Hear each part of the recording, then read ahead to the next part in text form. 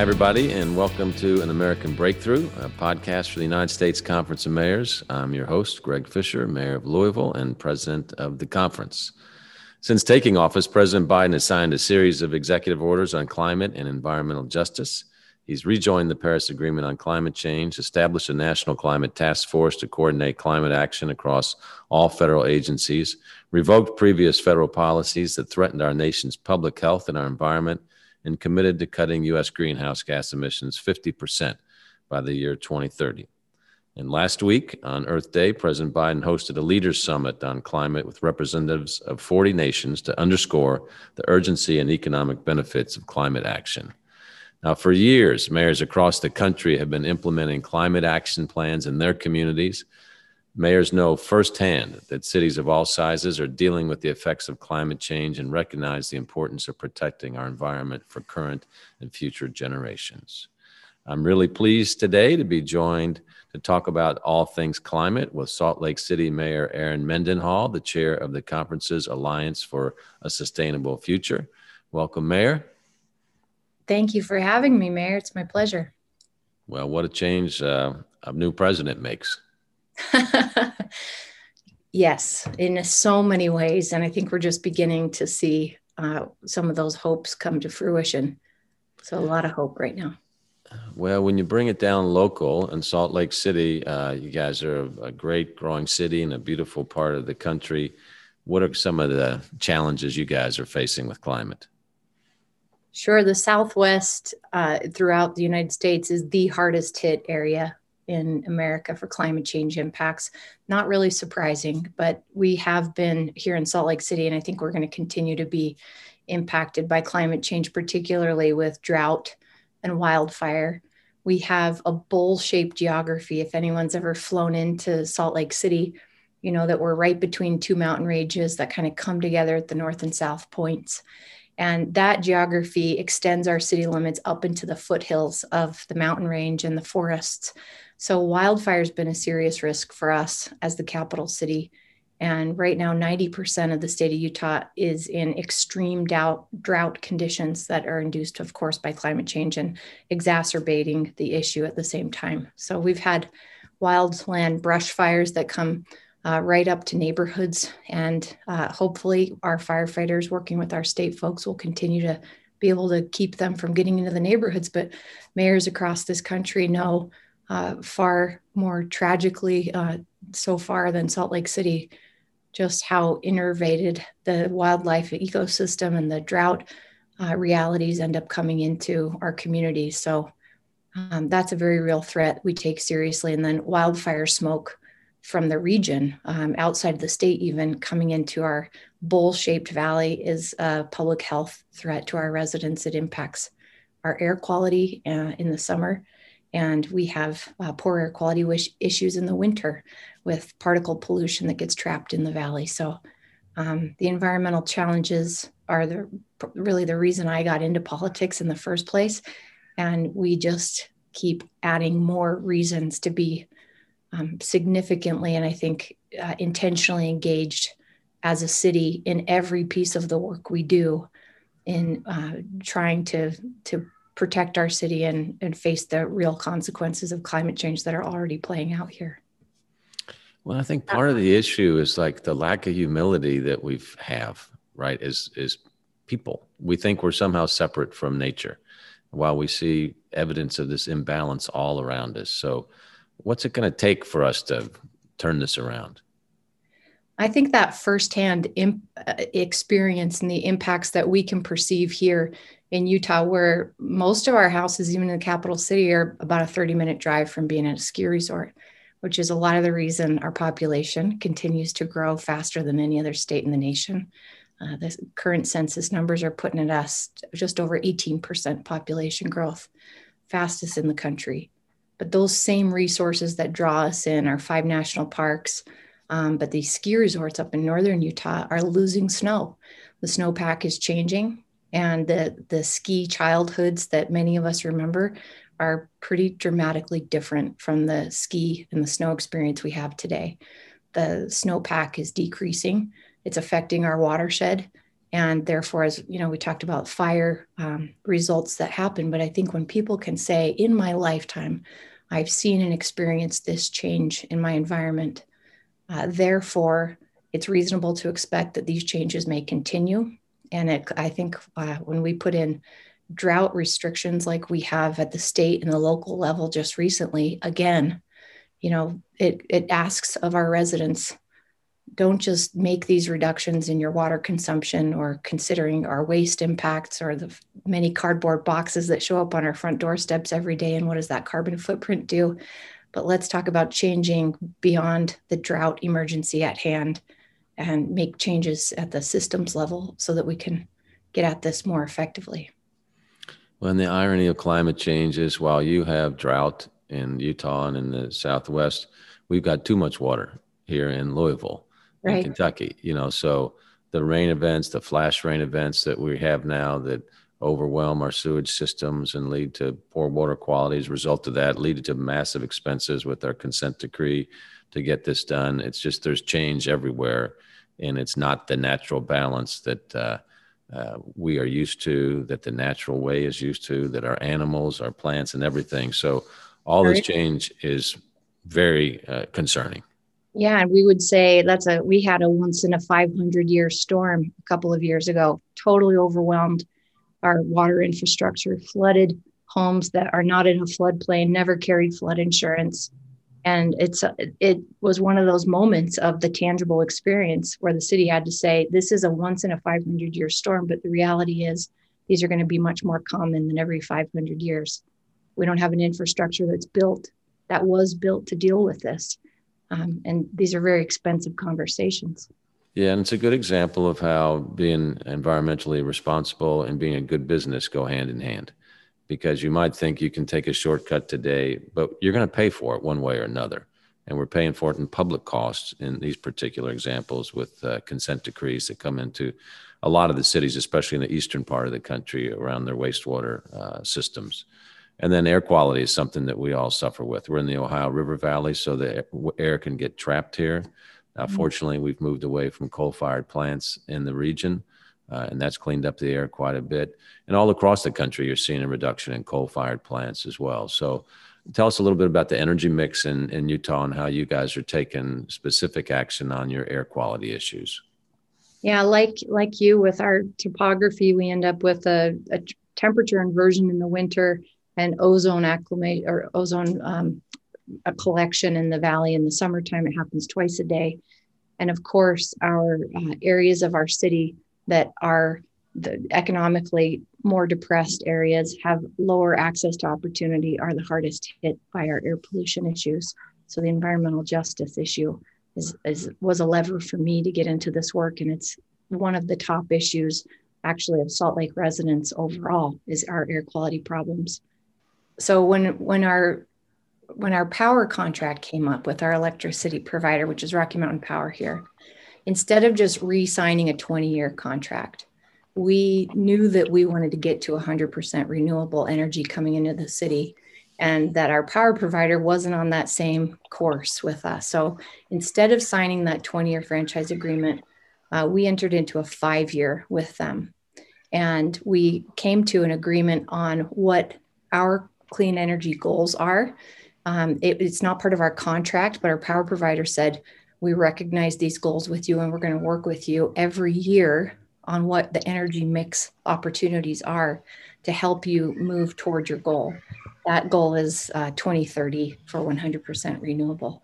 We did that 5 years ago. And so this year I'm going to be renegotiating our franchise agreement with our power provider. And I think that we've shown over the last 5 years in working with them that we're willing to create a lot of creativity to the conversation, frankly, about how do we get more solar and wind opportunities, which are our greatest environmental friendly renewable energy assets here in Utah, into our mix faster.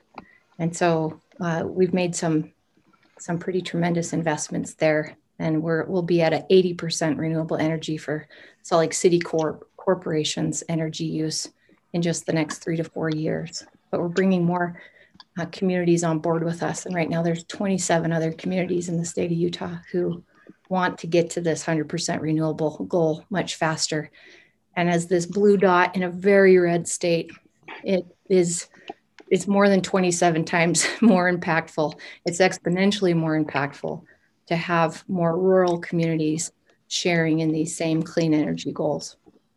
And climate's one of those areas where we often do see bipartisan support. So I'm certainly thankful for that. And, reaching some of our clean energy goals is tough. I mean, here in Louisville, we have basically a monopolistic provider of energy.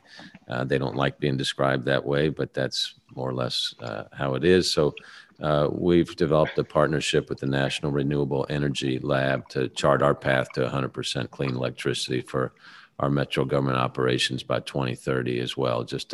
It's not straightforward. It's not easy. It's not inexpensive. So there's a lot of ways out there for our listeners to consider on how to get to your clean energy goals. Can I mention one other thing? I think that as cities with, housing investment dollars, we've got a redevelopment agency and we contribute usually less than 10% of a total cost on a project, but a significant gap financing. All of these finance tools that cities have in their belts, I encourage mayors and city folks to look at what, if any, environmental standards you're attaching to access to those funds. The technology for cleaner buildings, for electrifying buildings, and frankly, the cost of doing so is paying for itself, and the business case is making itself in most cases. So we are trying to tighten up what the reductions in interest rate look like if you have a quote green project. We used to give, until very recently, you could get a 0.5% interest rate reduction on a loan from the city for millions of dollars just for being close to a bus stop. Now, that builder didn't do anything to put that bus stop there. They're not contributing to faster bus service. They're not building a new covered seating. They're just near it. And I'm not going to give an interest rate reduction for something that they actually haven't contributed to. That property is going to develop regardless. So I think that we have a lot of opportunities in our financing belt as cities to figure out how do we continuously improve our environmental standards as building technology is improving and making that case more and more affordable. And we can use other methods. So, for instance, with our procurement, we make it a requirement for certain of our vendors to have their green practices in place and commitments with those. When we work with certain nonprofits, depending on their scope and scale, the same thing. And so we're just trying to penetrate this culture within our city that, green is the default option, but you have to be intentional about working about it right now as the economy is in transition. And one of those areas in transition is the electrification of the fleet. And with some of the vehicles that city governments own, it's easy to do. With others, like large garbage trucks or such, it's more difficult. So can you talk to us a little bit about progress you're making with your fleet? Yeah, our city partners with the state for our transit system, and they're making improvements with natural gas and electric buses. And we're using some of our investment to help expand access to those, not only to buses, but to making sure they're cleaner. But for our city vehicles, we've made some big commitments. And just recently, our council adopted a electrified transportation resolution that sets some clear goals for us around purchasing of our vehicles. All of our sedans in the next 2 years will be plug-in. All of our new SUVs by 2025 will be plug-in, and our pickup trucks. We're looking at that electric fire truck that City in California purchased last year, and hoping to see that technology prove out to be something we want to pick up on. But with our refuse packers, we have compressed natural gas on our waste removal trucks. We've got 110 hybrid patrol vehicles in our police department, and I think about 3 dozen all-electric vehicles in our city fleet. We've got free EV charging throughout the city also, and that's always something we want to add. But we're transitioning our fleet, and we've set some pretty aggressive goals. And again, the business case is paying and proving out to be that this is good for our public investment. It's good for our public dollars.